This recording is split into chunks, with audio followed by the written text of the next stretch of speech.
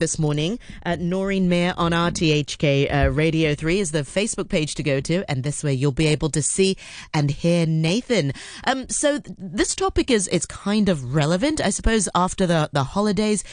People might have been going out and maybe consuming alcohol, drinking alcohol and whatnot. And so today's program will be highlighting alcohol or low alcohol or no alcohol, and what are the effects of that on rest and recovery? I think we've touched on that before when we talk about alcohol, how it affects our sleep, and that was linking to the topic of sleep. But what about recovery?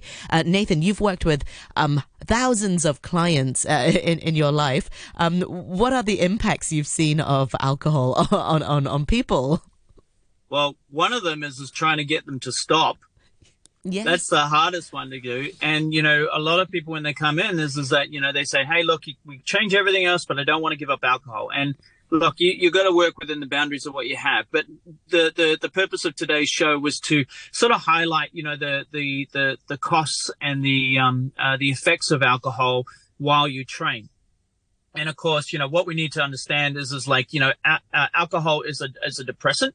And it affects our mental state. So even though when you're drinking, it feels really great and stuff, but the next day it puts you into a certain level of depression in a way that, that you start second guessing. So one aspect of alcohol is the mindset part is it's not great for, keeping a positive mindset.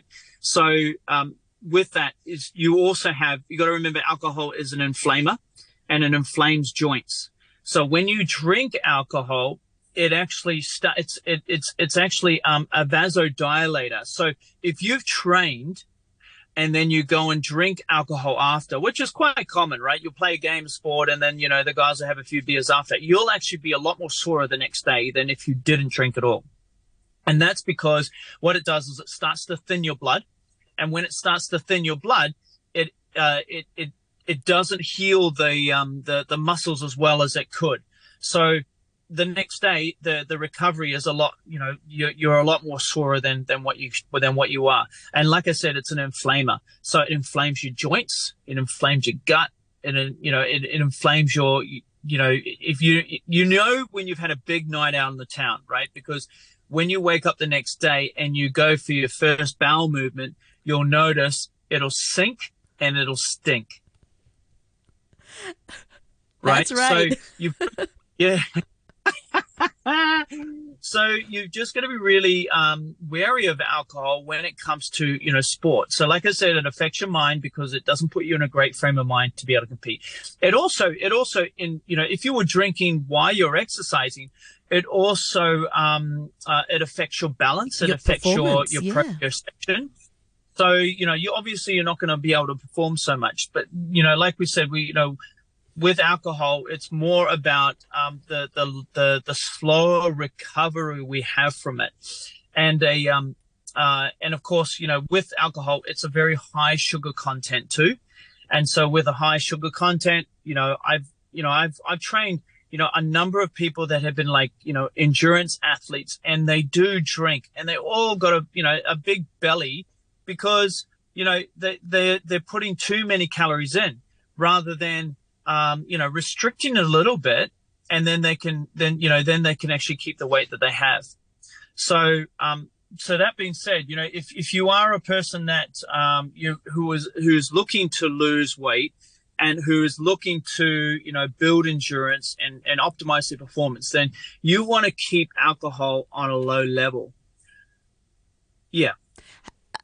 Touching on something that you mentioned just now on recovery and repair, we do a lot of the muscle repair and recovery during sleep. And if you drink, that's going to also have a negative impact on your sleep. I think we talked about this about a year ago, if you can remind our listeners. But sometimes you'll say, people will have a nightcap and they say, oh, I swear by it. It helps me sleep better. But the reality is you wake up feeling maybe a bit foggy what's your take on this? Yeah, so drinking alcohol, well, look, they say you should have anywhere between 1 and 2 units a night that will get you away from, the side effects of it. But you've noticed when you've had a boozy night how good is your sleep? It's pretty rubbish, right? Yeah, you wake up and It's really, yeah. And so there's two parts in there. First is like I said, it's a diuretic. So it makes you, it dehydrates you. The second one is it also, like I said, is contains sugar. So what ends up happening is your sugar levels spike. And then when you go to sleep, your sugar levels drop dramatically and then you wake up. So, you'll have times where you have when you have a boozy night, you'll be really, really restless throughout the night. And so people have asked me, is there any hacks? Is there any ways of being able to avoid this? Well, look, if you've gone too far, I personally, I've never been able to find something that's been able to get me out in the morning and go, howdly doodly, I'm feeling fantastic. But if you do have a sort of semi-boozy night, I do find having vitamin C. Water, water, vitamin C, and electrolytes. Yes. So putting a pinch of sea salt in your water is really effective. And what you could even do is getting a Gatorade or a Pocari Sweat and doing half of it and filling the rest up with water.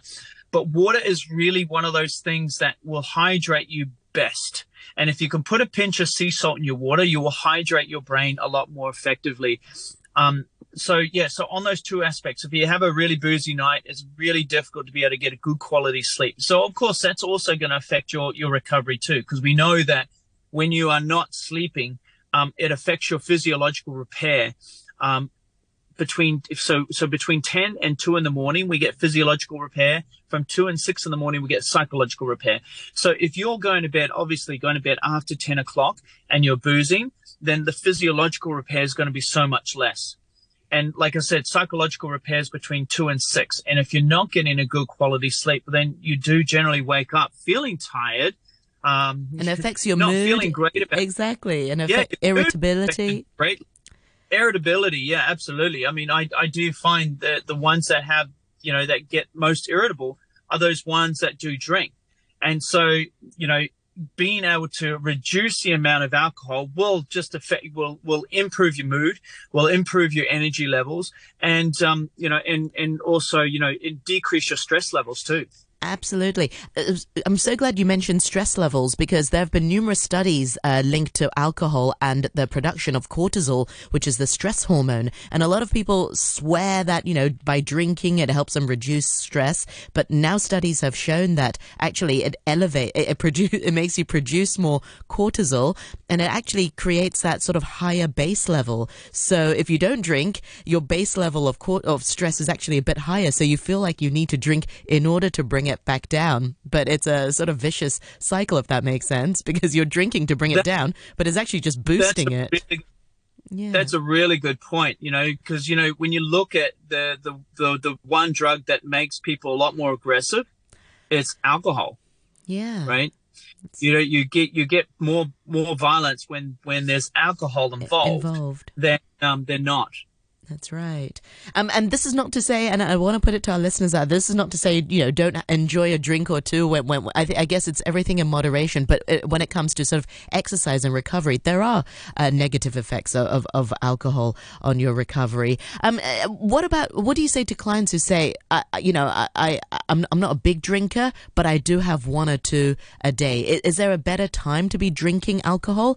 Can we drink alcohol straight after a workout, or should we be waiting 1 or 2 hours? Yeah, I would definitely be waiting 1 or 2 hours after your exercise. Like I said, the sugar that I've always said, the best time to have sugar is like right after your workout, because you burn it off really quickly. But alcohol is a little bit of a different beast. It like I said, it inflames the joint. So when you have that alcohol, it's going to inflame that joint a lot more than if you just had, water, or you just had a sweet drink or something like this. So, having alcohol, what's been really, what's been going on is the no alcohol movement. And we've had a little bit of a talk about this already. As there's alcohol, there's beers now. Like, I've been, away in New Zealand, and now I've noticed a lot more beers and a lot more wine with no alcohol in them at all. And it's been it's been amazing because, it tastes like beer. And believe it or not, I mean, most beer drinkers go, no way that tastes like beer. And, They do taste like beer. Yes. Yeah. I'm not a big beer drinker, but you know what? I had a stint last year where I went off alcohol for 4 months. And so I went on the search for no alcohol beers or no alcohol wine or whatever. And there's such a great range out there. And, and when I went back to New Zealand, I would notice there was a lot more no alcohol beers. So I just started trying some of the beers out, and some of them are really, really good. And like I said, 0% alcohol, which is, like I said, it doesn't inflame your joints. It's better for your health than taking a normal beer. So, maybe what we can do is look for alternatives. So sort of, if you do love that beer, consider trying different types of no alcohol beers out there that can, make it feel like you're having that festive, celebrative beer, yet you're not getting the inflammatory results from drinking alcohol. Yeah, absolutely. And one thing I want to pick up on that you mentioned earlier as well, Nathan, is that alcohol is a diuretic, so it actually dehydrates you. So in terms of recovery, surely that's not good for your muscles, and it'll just make you more thirsty. And surely after a workout, you're supposed to hydrate yourself. So if people drink alcohol, you actually... Here's the thing. When you exercise, if you exercise, for an hour, you excrete 800 mils of water. So if you're not giving your body the opportunity to replace that water, and then you're putting beer on top of that. Now people say to me, yeah, but doesn't it have liquid in it?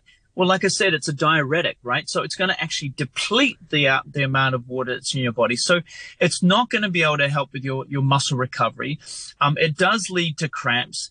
It also inflames your joints too. So really, it doesn't have a great benefit for sports recovery. How about, just very quickly, last question before I let you go, Nathan. How about if people have like if they're going out, say, for drinks one night, can they work out the next day, or should they be waiting a couple of days? Because you still feel the effects of that. The next day. I don't mean in terms of reaction time or anything. I'm sure, people that are then sober enough to exercise. But I mean, in terms of the effects on our body, should we wait a couple of days before a sporting event or a hard exercise?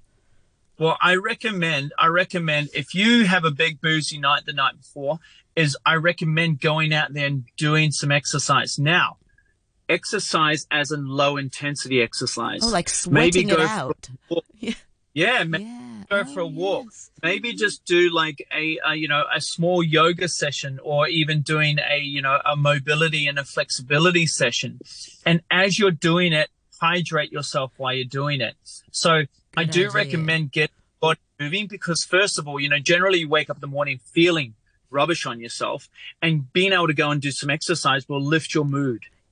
Great. And so, I do recommend exercise, but low intensity. Excellent. Well, Nathan, thank you so much for your time today. Remind our listeners how we can follow you on your social media.